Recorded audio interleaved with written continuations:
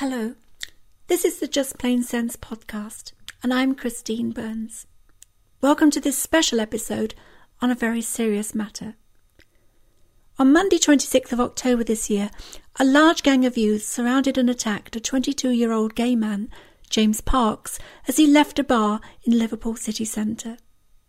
The attack is being treated by police as a homophobic hate crime, and some arrests have already been made. This was not the first attack of its kind. Recently, another gay man was beaten to death in Trafalgar Square, London. Going back further, there have been many other such atrocities. Liverpool's lesbian and gay community is holding a vigil in the city on Sunday, November the 1st.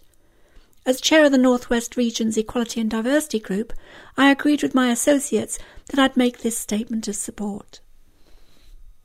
The North West Equality and Diversity Group, which is a network of more than 100 public, private and third sector organisations from all parts of North West England, deplores the senseless and hate-motivated attack on James Parks last Monday. The North West's public agencies have a strong record of promoting the equality and safety of all our 6.8 million citizens, and recognising the value that their immense diversity brings to the character and success of our region. That includes the estimated 612,000 people who are lesbian, gay, bisexual or trans. Collectively, they equal the population of Liverpool.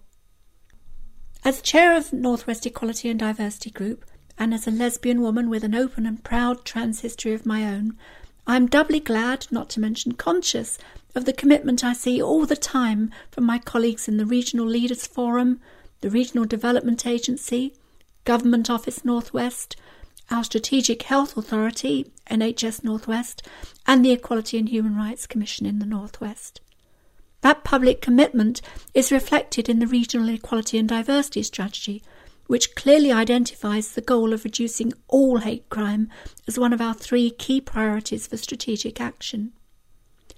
Hate crimes, whether against ethnic minorities, disabled people, or those who are gay, lesbian, bisexual or transgender, are the extreme expression of senseless intolerance and discrimination. These heinous acts can have no place in a modern, plural society, a society which is fast becoming even more diverse.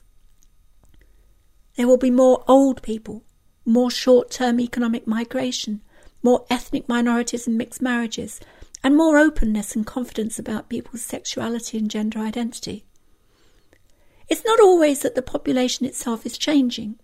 It's that people like myself can now be open and honest about who we are and share our experiences of life with our friends, neighbours and colleagues.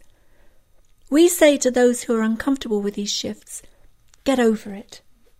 In fact, I would go further and say that as a region, we must embrace and capitalise on our diversity.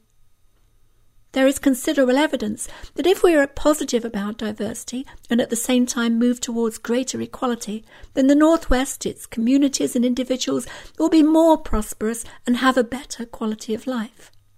But we also need to understand why hate crimes still exist. It's 40 years since homosexuality was decriminalised. Many centuries have passed since England first became a multicultural country, a country of Romans, Angles, Normans, freed slaves and Protestant refugees, and all that was even before the Industrial Revolution. Hate crime and discrimination begins, like all intolerance, with fear of difference and our own insecurities. That fear is fanned by ignorance and frequently, but not always, poverty. It gains strength from a culture where bullying is all too common, and where the majority are sometimes too ready to sit on their hands and stay silent. This week's attack on James Parks is unfortunately just one of many. I'm conscious that this same weekend there will be another vigil taking place in London because of the recent murder of Ian Bainham. Later this coming month there will be vigils all around the country and the world marking the annual Transgender Day of Remembrance.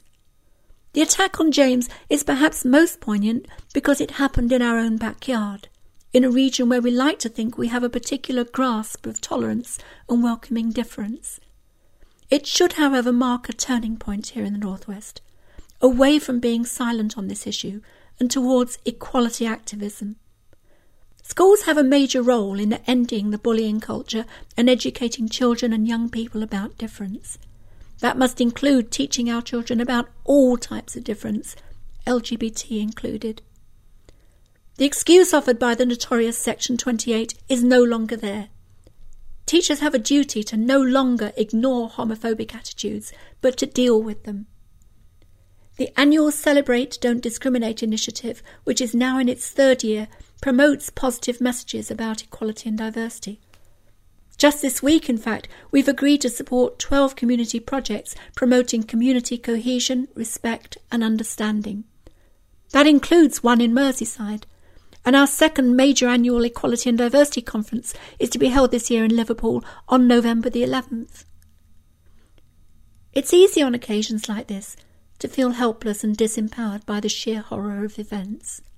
The idea that a gang of youths could pour such hate upon a young man like James is beyond comprehension for many of us. Some might therefore wonder whether the kinds of strategic actions I've talked about can ever bring about the required change of attitudes and behaviour. As someone who's campaigned in the past for changes that were once considered impossible, I believe that we can change our society to bring an end to senseless hate crime. But the change starts when we recognise that it's not someone else's job. We all have a part to play. So let's all collectively send a message to the bigots, the bullies, the racists, the homophobes. We say no to hate crimes in the Northwest. Until we can learn respect.